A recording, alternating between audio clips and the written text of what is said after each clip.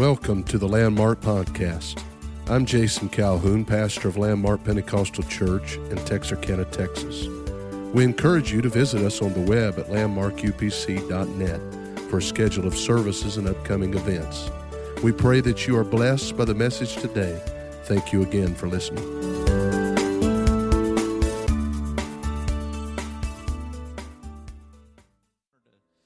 Pastor Calhoun's wonderful family today, and thank you, Pastor, for being a dear friend to me, being very kind to me down through the years.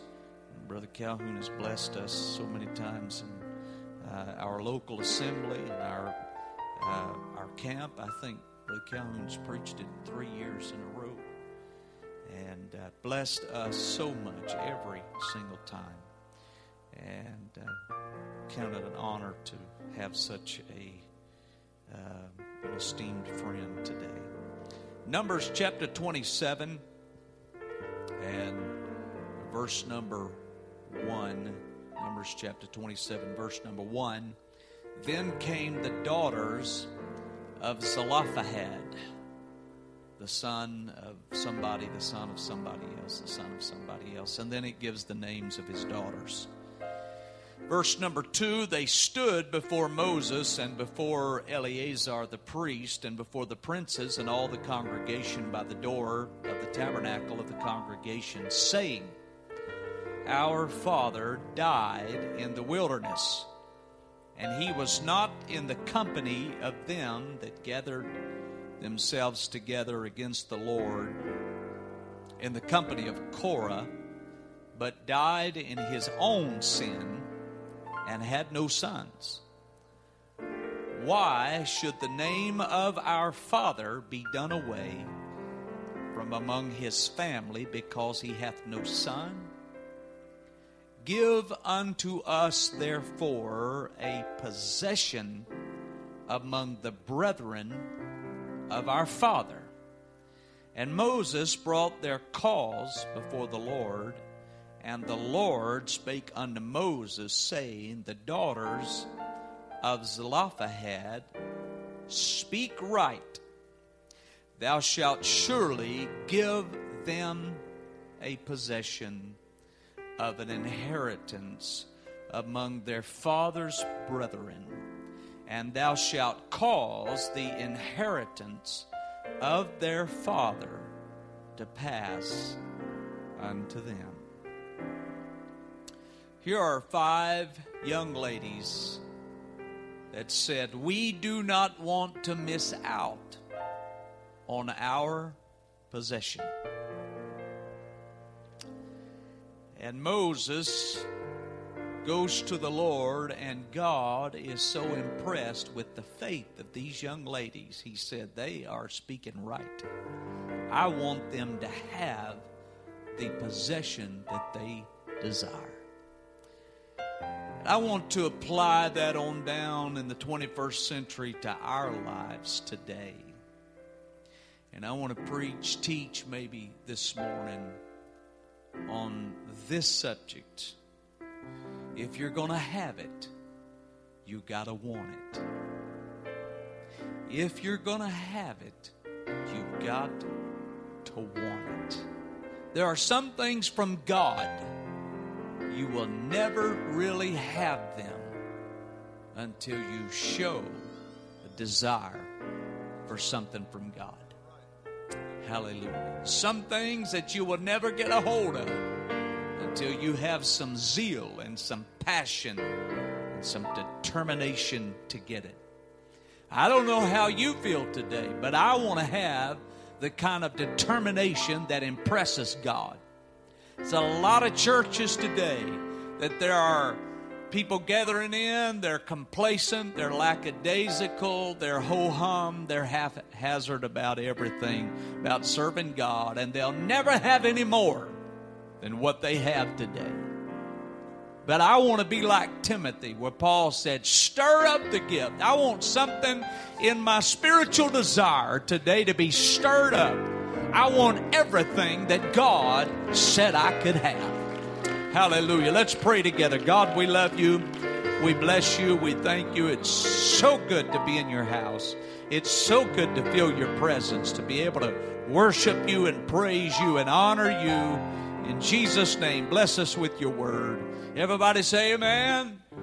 Man, you may be seated. God bless you this morning in the presence of the Lord. I'd like to say how much I have enjoyed this wonderful music, all of these songs this morning.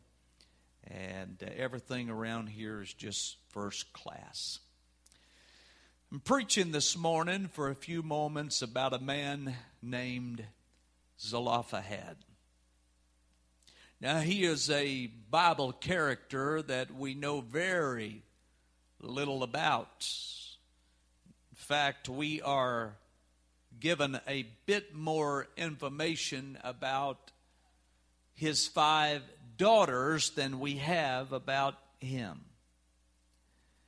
And in Scripture, in the Word of God here, we find that although we don't know a lot about them, we know that their behavior, the 5 girls here, their behavior was exemplary before God. In fact, they were commended here in Numbers 27 for one act of courage.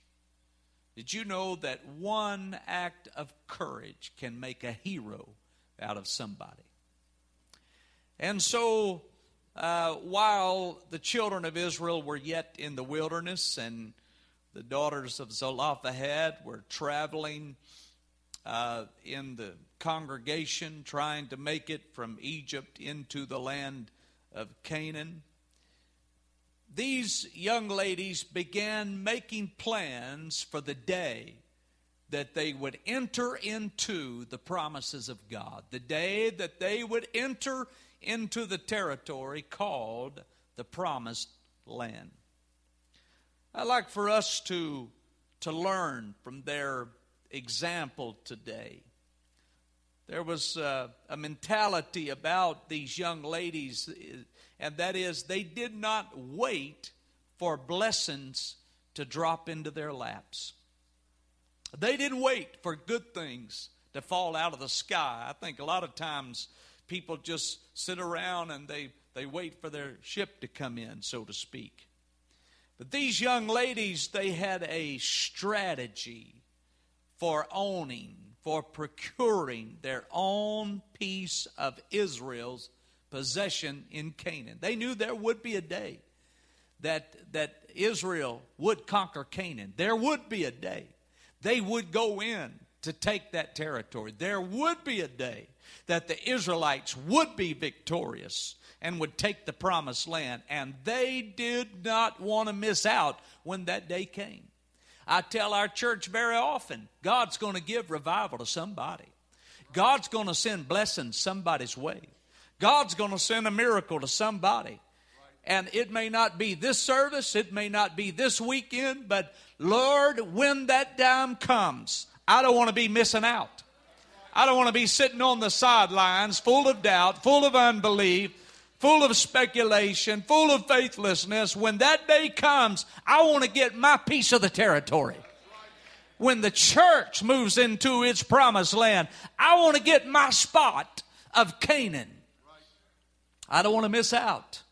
I don't want to miss out. And so there is something to be said for spiritual aggression. There's a lot of people sit around in the church world today, and they're waiting on the preacher to hit his stride. They're waiting on the sermon to get just right. They're waiting on the church to get into a season of revival. They're waiting on the evangelist to arrive in town that's got revival in a suitcase. They're waiting on God to do something spectacular before they really move. But I want to tell you this morning, the truth is that God is waiting on us to show some desire. God is waiting on us to show some passion for the things of God. In Matthew 11 and 12, the Bible said, from the days of John the Baptist and until now, the kingdom of heaven suffereth violence, and the violent take it by force. There's some things we're going to have to take. There's some things we're going to have to lay hold on. There's some things we're going to have a determination for. And I want to tell you, if you want something from God, you have to show some effort. You've got to put some energy into it. You've got to show a spark of life about what you want from God. Serving God is what you make it. Church, sometimes people say, singers excite me. Preacher preach something that really get me going. But let me tell you, church is as exciting as you make it. I've been in little storefront buildings, just a handful of people, not more than 10 or 12, and have a shouting, dancing, talking in tongues, wonderful time. Because it doesn't take a big crowd to make church. It doesn't take a spectacular music program to make good church. It doesn't take a conference preacher visiting to make good church. Church is as exciting as you decide it's going to be. You get out of the service exactly what you desire to get out of the service. It's the saints that have the attitude, you're not going to turn me aside. Those are the ones that make it. Amen. Bitterness won't turn me aside. Temptation's not going to turn me aside. Disappointment is not going to turn me aside. Gossip will not turn me aside. My family's opinions are not going to turn me aside. Backsliders not going to turn me aside. Loneliness. Oh, these are things we face sometimes every day. It's not going to turn me aside. My own failures and my own shortcomings are not going to turn me aside. Fear and worry and depression's not going to turn me aside. None of these things are going to turn me around. I read some time back about the boxer Jack Dempsey.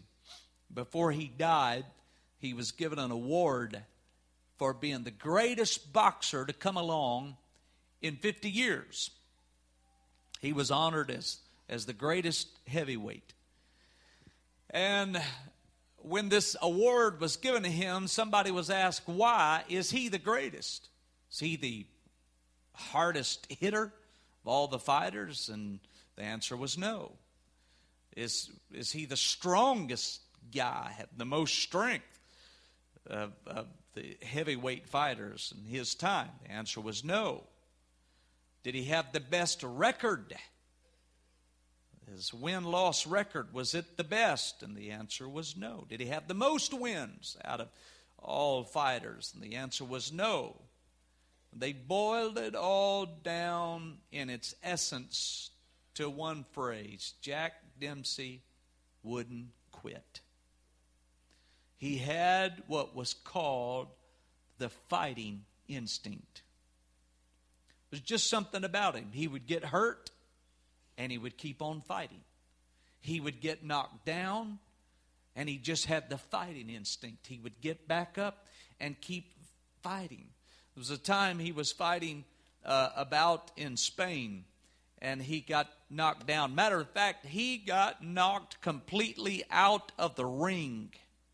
And he came back, and eventually he won the fight, and it was discovered that actually he fought the last few rounds of that fight unconscious. He came to in the dressing room, and the first thing he said when he came to was, "What round did I lose in?" They said, "Jack, you didn't lose the fight, you won the fight." He couldn't remember what had happened the last several rounds. And all they could really explain it with was he just had a fighting instinct that it kicked in. Even when he wasn't aware of what was going on around him, he had trained so long. And he wanted that championship belt so bad. He knew how to fight on instinct. Can I tell you, when it comes to spiritual warfare, we need a fighting instinct. When the devil is trying to make us quit praying, we need a fighting instinct. when the enemy is trying to steal our worship and our praise and our desire for God. We need a fighting instinct. When the enemy is trying to push us away from God and away from the church and away from the counsel of a godly pastor, we need a fighting instinct that says, I don't even know what's going on in my life right now, but I'm going to keep fighting. And if you can keep fighting, you can win, brother. You can get back on your feet in the worst of times. Amen. Let me give you just a few things that I want to leave with you this morning, encourage you, admonish you, however the Lord would have it today. This is the first statement I want you to remember today, and that is, don't allow tragedy to rob you of your inheritance. Don't allow something terrible happening, something bad happening, something tragic happening. A loss of some kind, a disappointment of some kind, to rob you of the inheritance that God has for you. Now, these daughters of Zelophehad here in Numbers chapter number 27, they asked for an audience with Moses. Their father had passed away before he was able to give them their own land, before he was able to marry them off to someone who owned something or had his own possession. Their father passed away. The first words that they said to Moses when they approached him were these words, "Our father died in the wilderness." That defined their life at that moment. Our father died in the wilderness. That's what they told their leader Moses. But even though, you hear me today, even though they had lost their caretaker, even though they had lost their provider, the sorrow of their loss did not dampen their desire. The sorrow of their loss did not destroy their resolve. Some folks allow one negative event in life to steal any possibility of having any joy. Lord, it's quiet on that one. Some individuals allow one bad experience from the past to rob them of their faith. Pastor, I can't have confidence in preachers because a preacher done me wrong one time.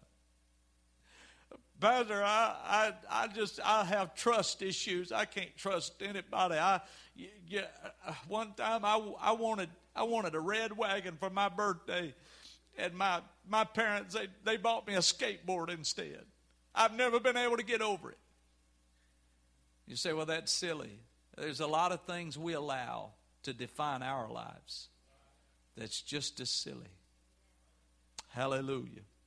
Some folks let one thing that happened to them that they feel shouldn't have happened, and it takes away any happiness and any peace that they could hope to have. They'll let it keep them from even trying. I tried one time and I was so disappointed.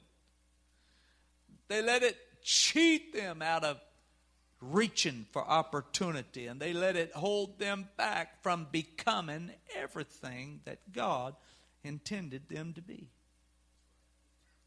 So easy for us to fall back on the same old excuses, isn't it? Oh, it's so easy to get back in the same old rut and get right back into the same old way of thinking and fall back on why we can't be and why we can't do and why we can't go on. During World War II, the nation of England, they knew that there were going to be attacks from the German Air Force. And they knew that Germany was going to target the city of London for continual bombing raids.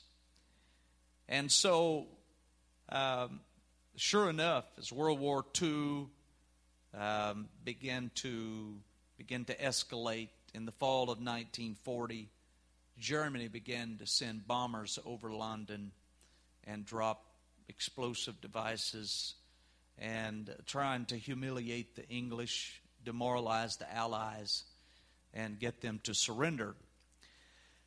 The fact is that the Allied military command, particularly the British military, they had started planning for this air offensive as early as 1937. And they thought, and they predicted, that when the bombing started, there would be mass panic in the London streets. And they predicted that there would be as many as 600,000 that would die from bombs being dropped on London. They also were sure there would probably be 1 million or more, maybe as many as 1.2 million that would be wounded in the bombing, and that between 3 and 4 million would leave the city of London for the countryside and never return. And so they had a strategy. They set up several psychiatric hospitals outside of the city, hoping that this would deal with the widespread fear that would come into the minds of London citizens as the bombing would start. And it ended up, the Germans, they really did. They hit the city hard. There were over 1 million incendiary devices dropped on the city in World War II. Tens of thousands of high explosive bombs were brought against London. It ended up somewhere around 40,000 people were killed, far below the 600,000 predicted, and there were over 46,000 that were injured. That's a lot, but it was far below the million or so that were predicted. There were over 1 million buildings that were either damaged or destroyed in Germany bombing Allied cities. But all the predictions were wrong about how that people were going to panic, and how that they were going to leave the city, and how that there were going to be mental breakdowns that were widespread. Matter of fact, the panic never came in London. The psychiatric hospitals were never used. In fact, in time, they converted them over to military bases. And surprisingly, a vast majority of Londoners stayed in the city in spite of everyday bombs being dropped on the city. Even more surprising, there were relatively few of the survivors that emerged from the rubble really traumatized. It was unbelievable almost. Overwhelmingly, when people realized that they had survived the worst thing that could ever happen to them, the experience gave them a new surge of confidence. When they experienced walking down the street and the sirens going off, first they would run and find a shelter and they would hide.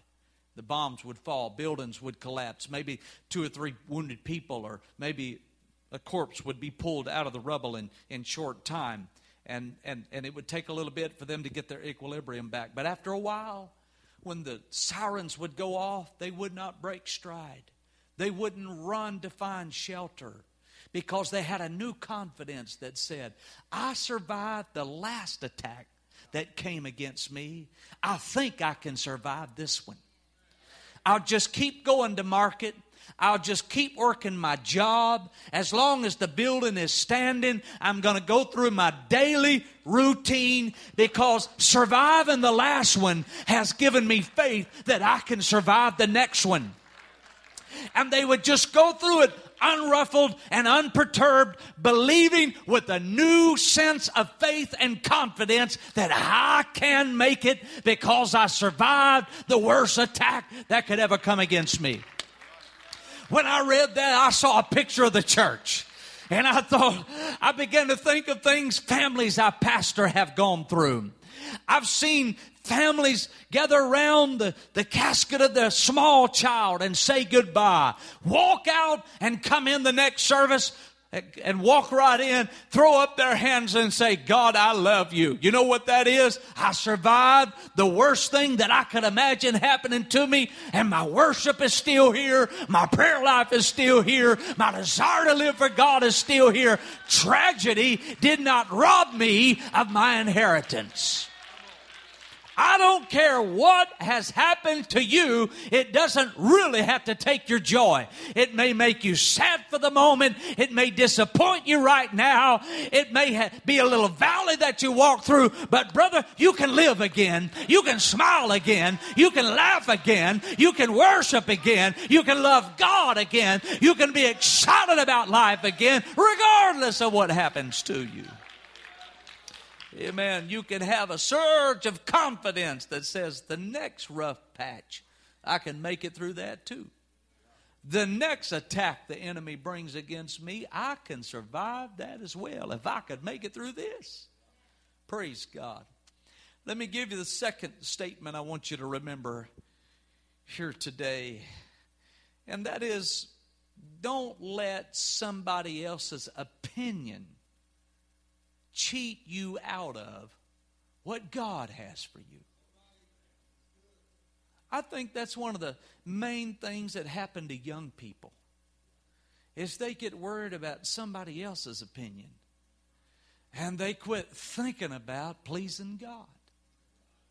They want to please somebody that's always got a snide remark or always trying to intimidate or always trying to pressure them in the wrong direction. And they quit thinking about, is God pleased with me? Don't let somebody else's opinion cheat you out of what God has for you. Let me tell you, God's got the best thing you could ever desire. If you could see the blessings, young people, you hear me today. If you could see the blessings God has for you, if you'll just stay with the church, if you'll just keep living for God, if you'll just stay faithful, make it through those tough times, make it through those days of temptation, make it through those times when the world is pulling at your mind and your heart and your desires. If you can make it through that, I'm telling you, the blessings God has for you is so much better than the greatest buzz you can get from drugs or drinking. The blessing that God has for you is so much better with running with whoever's cool and whoever's hip and whoever's the in crowd. It's so much better for you. Don't let somebody's opinion of what you ought to do with your life push you away from the will of God. Here, popular opinion at the time, these daughters of Zelophehad came to Moses asking for their own inheritance. Popular opinion said that daughters should never expect to inherit property. It was the law, it was custom that property would only be passed down to the male heirs. That was simply accepted by society. But I am so glad that popular opinion did not dissuade these young ladies. Didn't matter what was popular. Didn't matter what was accepted by society. Even though sons were the only ones who should rightfully inherit the property of their fathers, these girls stood up and let their voices be heard. They were not intimidated. I think intimidation is something that so many in this generation face. I would worship, but I'm so intimidated.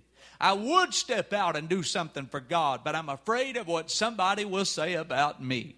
I would step up and be a leader, but somebody would probably make some remarks. Oh, they're going to make some remarks. You just got to get the victory over that and make up your mind, I want what God has for me. They stood up and they were not intimidated. Can I tell you this morning that this apostolic church is a God-given heritage? Anybody can just settle for easy believism. Anybody can just go somewhere and say, well, I make my decision for Christ and just live like the rest of the world and live like every other sinner and say I'm a Christian. That's real easy to do. But there is a God-given heritage. This apostles' doctrine, it is a God-given heritage. This new birth message is a God-given heritage. This Acts 2:38 message, it is a God-given heritage. It's found all through this Bible. It's a God-given heritage. And I want to love it. And I want to appreciate it. And I want to value it today. I want to stand up and let my voice be heard. There's plenty of people today say, well, I don't think it takes all of that. Do you think it's a really heaven or hell issue? Let me tell you, this holiness message, the message of separation from the world, it is a glorious heritage. And I want my part of the territory. I want my part of it. I want to love it. I want to appreciate it. Hallelujah. And these young ladies, they stepped up and they didn't let somebody else's opinion. If you listen to all the religious opinions that are out there, you'll be so confused. You know, if you listen to very many of the popular preachers today, and one thing you ought to remember, listen to anybody on the radio or the internet and all these popular preachers that are out there, they're writing all their books. Oh, they've got to be so smart. They've got to know what's going on. Can I tell you, they're writing for the bestsellers list. They're not writing to get the truth out to the most people. I'm telling you, they're writing to get their name up there and sell the most books. So they want to appeal to the most people. You better stick with what the Bible has to say. They've got a lot of opinions about how so many Christians need to come together and just forget about what the Bible says. And I would hate to be a denominational preacher today because there's so much in the Bible you've got to profess that you don't believe. Well, what about baptism? The Bible's got a lot of things to say about baptism. Well, that was it's not really necessary. It's just part of joining the church, and it's not something that has any bearing on your salvation. Well, what about receiving the Holy Ghost, speaking in tongues? Oh, that was for the days of the apostles, and they have to spend a lot of time explaining why they no longer preach what the Bible says. Well, what about holiness and holiness without which, well, I tell you what, we're going to really focus on grace here, and we're not going to talk too much about holiness and the demands of Scripture. We're just going to talk about thankful for grace and how God loves everybody, and God does love everybody. But I'm going to tell you, He loved us enough to give us this book as guidelines and as instructions for how we are to live. And I'm telling you, I made up my mind a long time ago. I may not ever be a popular preacher, but I want to preach this book just how it is. I may not ever be accepted by a large crowd, but I'm going to tell you, I want to be God's man, and I want to preach the Word just as He intended me to preach it. Hallelujah. And thank God you got a preacher that's not trying to be the most popular or preach the most palatable thing to woo the big crowds, but will preach the truth without fear or favor. Amen. The Bible says, follow peace with all men and holiness, without which no man shall see the Lord. Looking diligently, lest any man should fail of the grace of God. Holiness is connected with grace. Lest any root of bitterness springing up trouble you, and thereby many be defiled. lest there be any fornicator or profane person as Esau, who for one morsel of meat sold his birthright. He said, follow peace with all men and follow holiness. Pursue holiness. Pursue peace with people and pursue holiness, because without holiness, nobody is going to be able to see eye to eye with God. Now, can I tell you, and I don't have time to preach this today, peace is how we get along with people, right? Peace is the basis for which we get along with people. If you don't have peace between you and somebody else, it's kind of hard to get along. Holiness is the basis for how we get along with God. You say, oh, no, it's grace. It's all about grace. Grace is how we come to God. We come boldly before the throne of grace. That's approaching God. By faith are we saved. By grace are we saved through faith. Grace is what initially saves us. We bring our faith to God. God gives us His grace. Faith is what you do. Grace is what God does. That's how you come to God. That's how you establish a relationship with God. But you keep a relationship with God through holiness. Oh, that's not a popular message today. But those are the two things that you need. Follow peace with people. That's how you get along with people. But it's also important how you get along with God. And you get along with God on the basis of holiness. If you got sin in your life, you can't come before God. Hey, God, we really got a relationship. Oh, no. You got to lay down every weight and the sin which doth so easily beset us.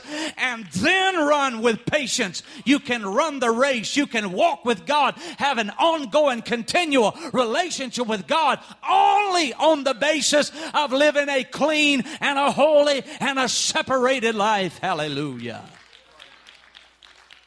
Amen. Praise God. Don't let somebody else's opinion cheat you out of what God intends for you to have. Let me give you another statement here. Don't allow some other person to end up possessing what rightfully belongs to you.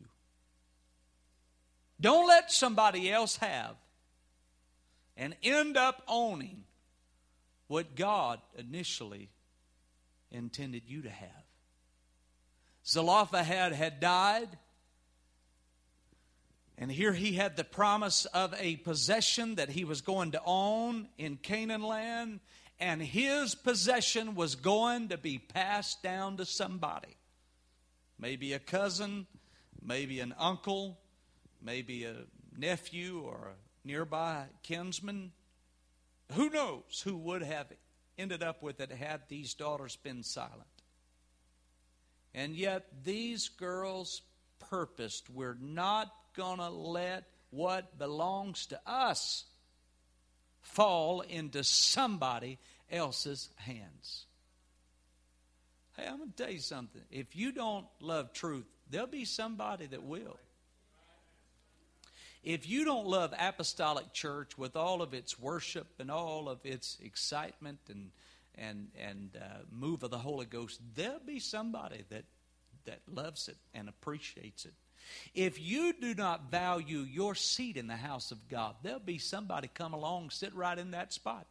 I've watched it this year.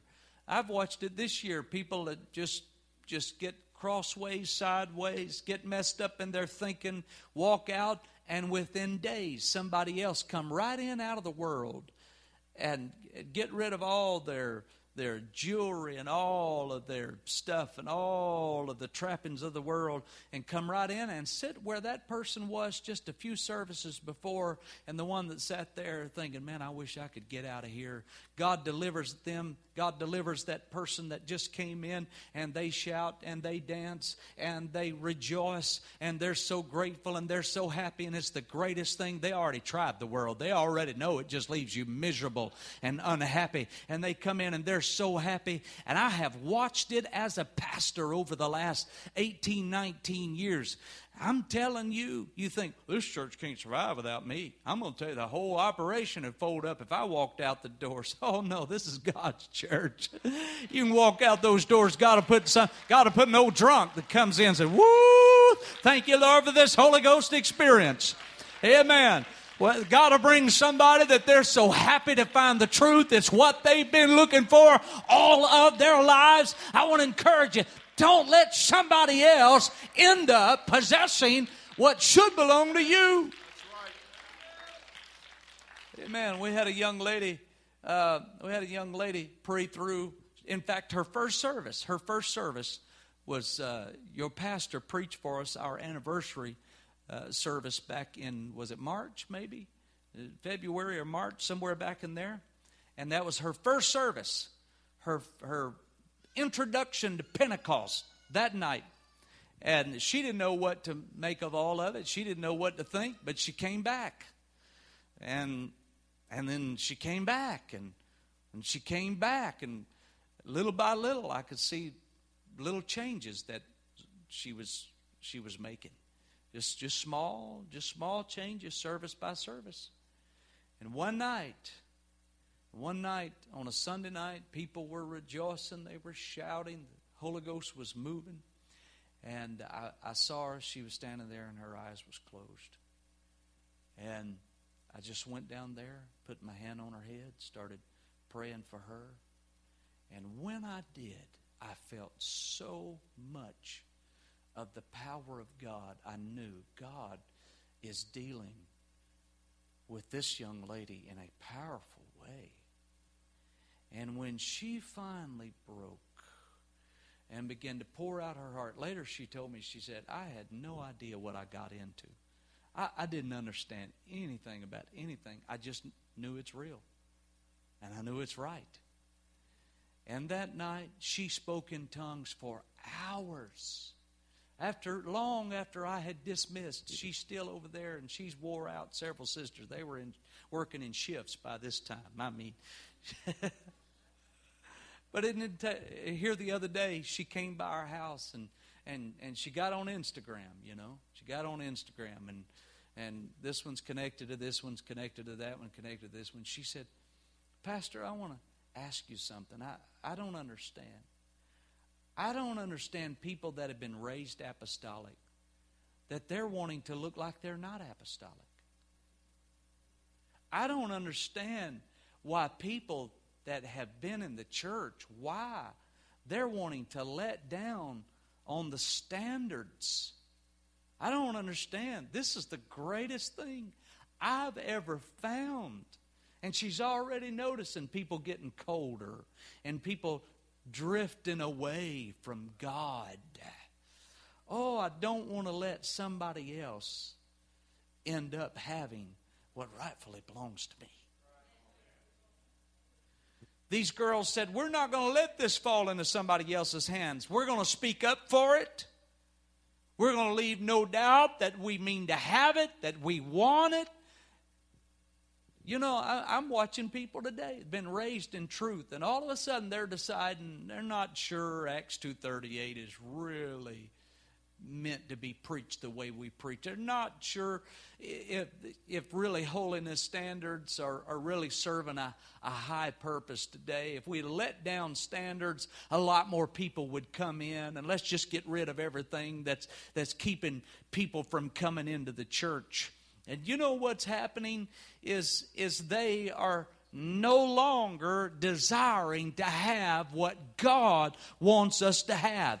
But these young ladies said, we want everything that belonged to our Father. And God said, I am impressed with their fortitude. I am impressed with their desire. And He said, they speak right. When they want everything that their Father had, they speak right.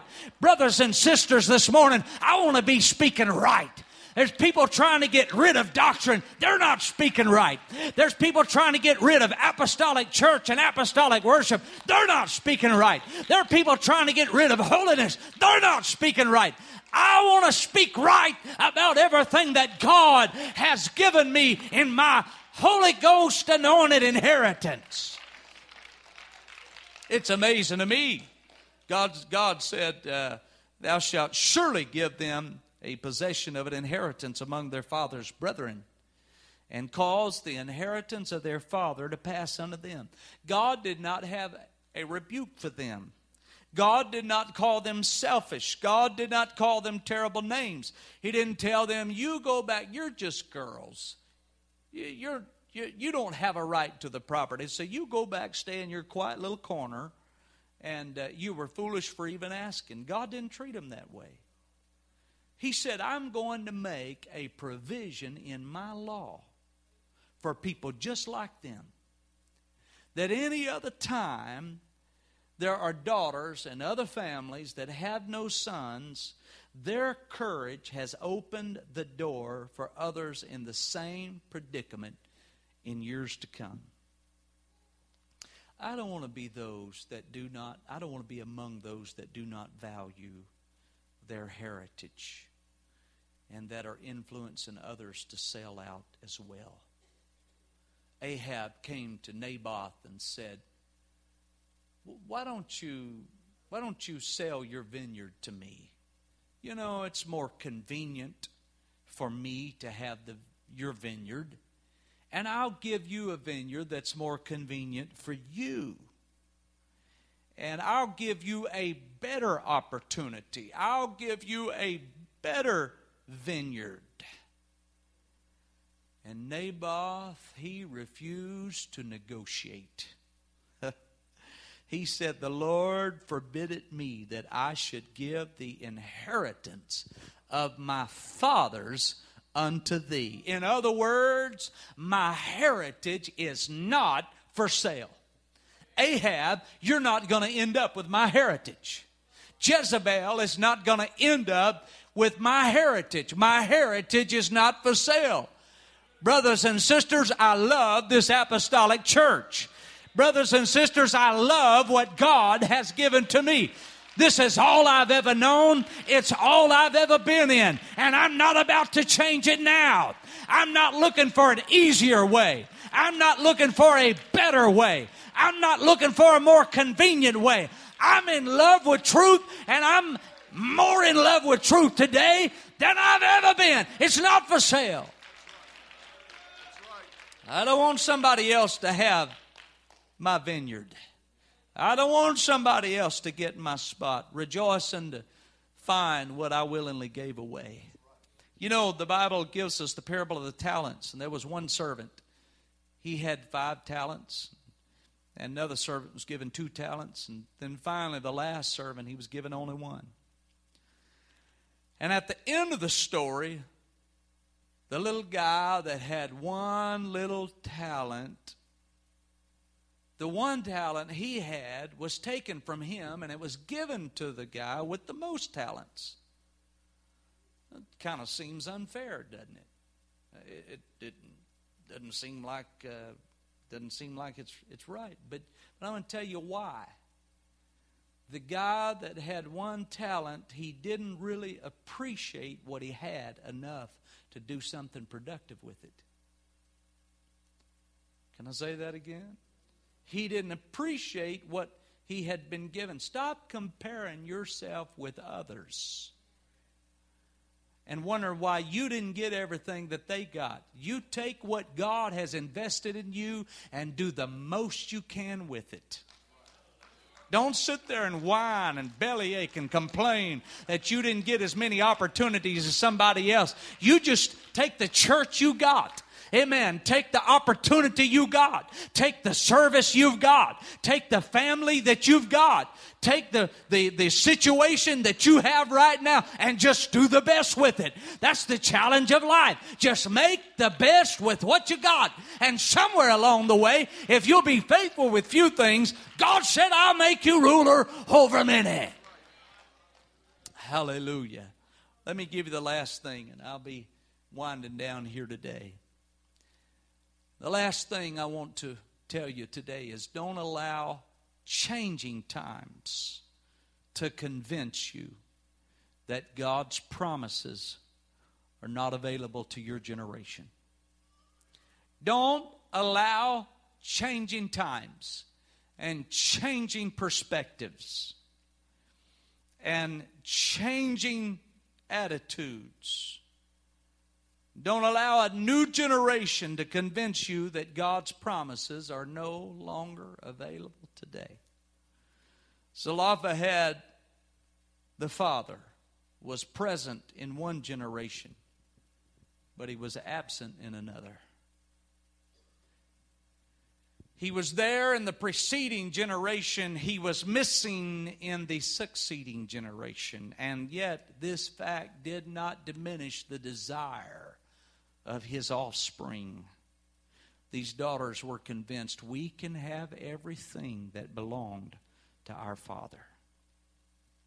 Years later, you can find in the book of Joshua chapter number 17, years after they had made the initial request to Moses.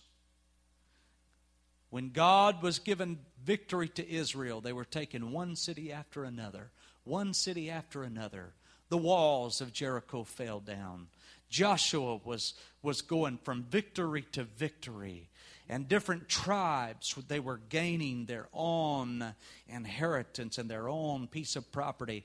Here came the daughters of Zelophehad after all these years, and they approached Joshua just as they had approached Moses in time past. In Joshua chapter 17 and verse number 3, they came before Joshua. They came before Eleazar. In verse number 4, this is what they said. The Lord commanded Moses to give us an inheritance among our brethren.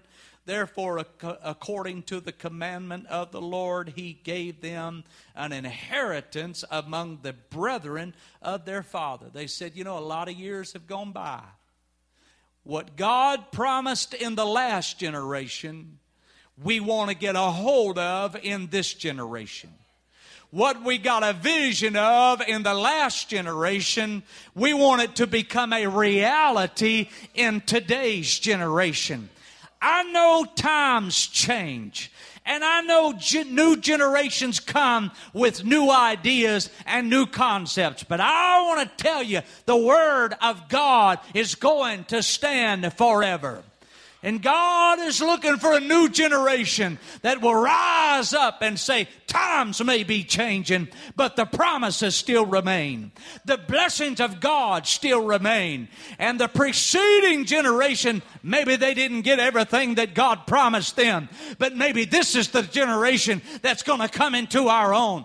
Maybe this is the generation that has the kind of revival we preached about, that we sung about, that we believe God for. Maybe this is the generation that lays hold on what our fathers told us was available.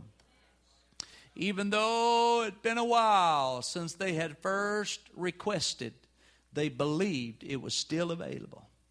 Even though the Moses generation had passed and the Joshua generation was now on the scene, their inheritance, they believed, was still just as available as when they had first made the request, and when they had first lifted up their voice, and when they had first asked Moses if it was possible. Oh, I just came to encourage Landmark this morning. Revival is still available. The miraculous is still available. A supernatural move of God is still available. The gifts of the Spirit are still available. Signs and wonders are still available. Deliverance from sin and oppression is still available. I want to be like Caleb of old. He was a man of tenacity, and he was a man of determination. And he said, Joshua, way back there, I saw the mountain. And I told Moses, back when I was a young man, I want that mountain. I want to dwell on that mountain. I want to be a giant killer. And he said, 45 years have come and gone. And I'm 85 years old. But I'm just as strong today as I was back then. I've still got the desire that I had back then. I've still got the passion today that I had back then. Now, therefore, give me this mountain. Hallelujah, hallelujah. 45 years had passed by, and Caleb still retained a fervent expectation. An entire generation removed from when he originally envisioned what was possible. But he kept a stubborn grip on hope. Somebody ought to have a stubborn grip on hope. Hallelujah. I know somebody said God don't heal anymore, but I got a stubborn grip on hope. I know people walk out, and I've had people walk out of my church and my ministry and accuse me unfairly, but I'm going to tell you, I'm not even thinking about them today. I've got a stubborn grip on hope. I've had people get bitter at me when I was just trying to help them.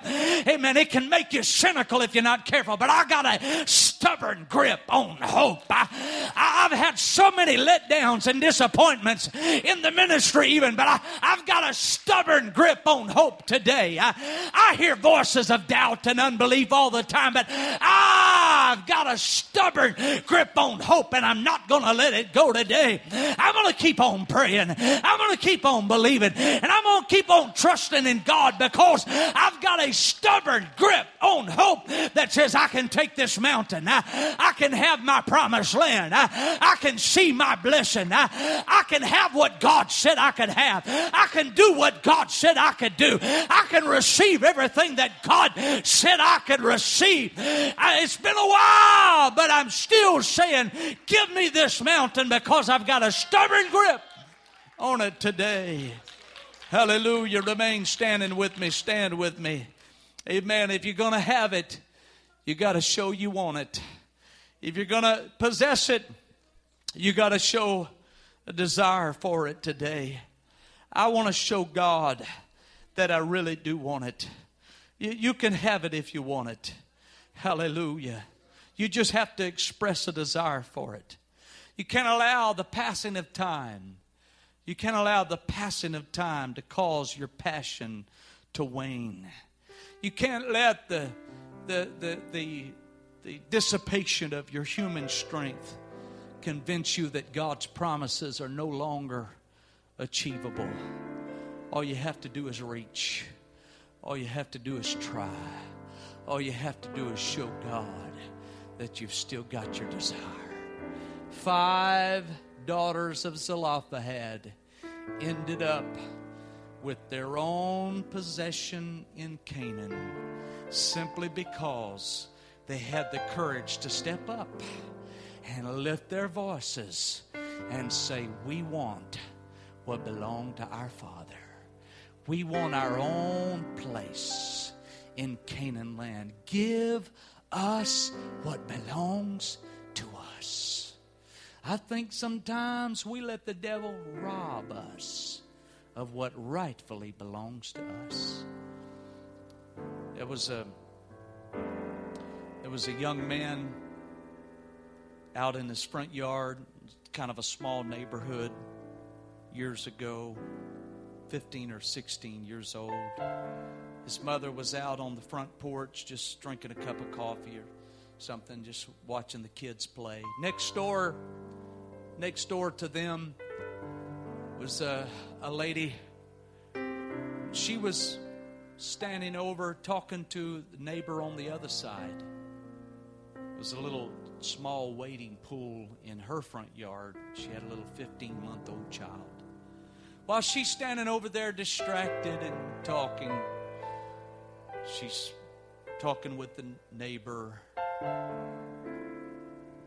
The mother of the 15-year-old boy, 16 years old, just a teenager, she looks to see the toddler, the 15-month-old toddler, go head first into the little pool, submerged head first. And she sat up and she told her son, "Son, go get the baby." He runs over. By this time, the child is not coming up out of the waiting pool. It's head first. No doubt it's taking on water. Its head has not emerged from under the surface. And she said, "Son, go get the baby." The teenager ran over and grabbed the child. And upon grabbing the child out of the water, the child began to scream in desperation, having come so close to losing its life and desperate for air. It began to scream and wail and kick and thrash around. That's when the mama turned around and she saw the teenager picking up her child that was screaming at the top of its lungs.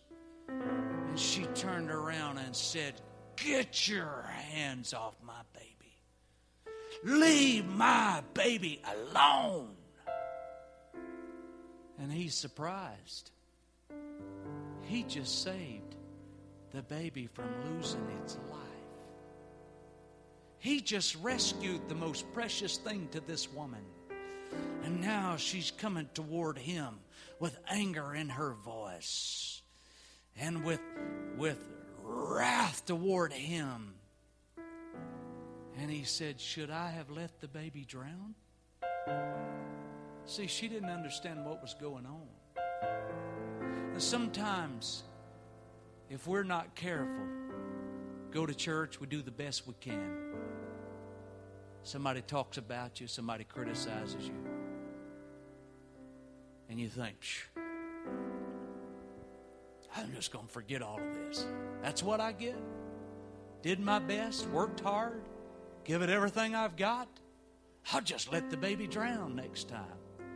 Oh, no. Incurring the momentary wrath of a mother that didn't understand was worth reaching down and pulling up that toddler out of the water and saving its life. It's still worth it. Going through criticism, it's still worth it. Doing everything you can to live for God. Somebody misjudging your motives, it's still worth it. Do everything you can to live for God. Somebody makes it plain they don't like you, don't appreciate what you did. It's still worth it to walk in, go to church with them, love them, shake their hand. "Brother or sister, I love you." It's still worth it. You don't let their criticism cause you to let the baby drown. Don't let things make you bitter. God's got an inheritance for you. Don't let your desire for it be taken away from you. Don't let someone else's opinion and attitude get in the way of what God has for you. Keep on reaching for it. Hold on to your faith. Hold on to your hope. Get your excitement for God back. And say, "I'm not going to be distracted by all the little peripheral issues. I'm going to do the will of God. My worship's not going to drown. My love for God's not going to drown. My willingness to help around the church and work for God, it's not going to drown. Criticize if you will, but we're going to save the baby because God's going to give revival and God's going to send a blessing and God's going to send miracles and God's going to give us unity in spite of it all." We can't let the baby drown. I wonder if you'd gather around the front with me today. And I know it's getting late and the preacher's probably preached a long time today. But I wonder if just for a few minutes, just a few moments, you'd gather around the front with me and show God for just a few moments, "God, I've still got a desire. In spite of all that I've been through, God, I've still got a desire to do something for you. I've still got a desire to receive everything you have for me. In spite of the worst attacks that the enemy could bring against me, I've still got my faith in you. in spite of the assaults that the enemy has brought against my family and against my children, against my marriage, against every part of my life, God, I've still got my faith in you. And I know if I survived the last one, I know you're going to help me through this one. If I made it through and I didn't have a nervous breakdown and I didn't quit and I didn't backslide and I didn't throw in the towel, God, I know you're going to help me through this valley.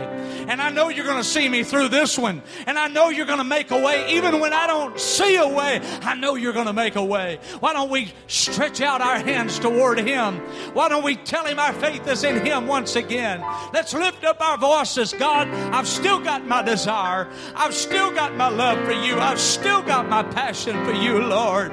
Hallelujah, hallelujah, hallelujah. Why don't you let the Lord renew you today? Why don't you let the Lord stir you today? Why don't you let the Lord strengthen you today as they sing something?